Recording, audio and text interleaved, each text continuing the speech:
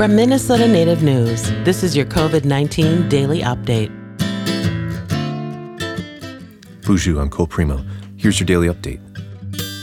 The Minnesota Department of Health is partnering with local public health officials and those in the community to offer free, no-barrier access to COVID-19 testing in several cities around the state. According to the Health Department, the testing will be occurring the week of October 5th in St. Joseph, Willmar, Fairmont, Inver Grove Heights, Ely, and Cloquet.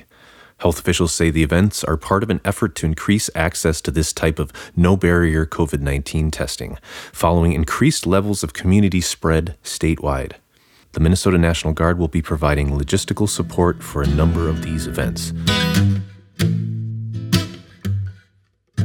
Minnesota's Health Commissioner Jan Malcolm says there are some people who contract COVID-19 who might not even know they have it, which is part of what makes the virus so dangerous and why quick results are so important. She says all who contract the virus are contagious, and giving people a chance to get tested means people can isolate and let close contacts know they should quarantine. Testing will be done by nasal swab. Anyone who wants to be tested is encouraged to attend, even if they don't have COVID-19 symptoms. No insurance or identification is needed.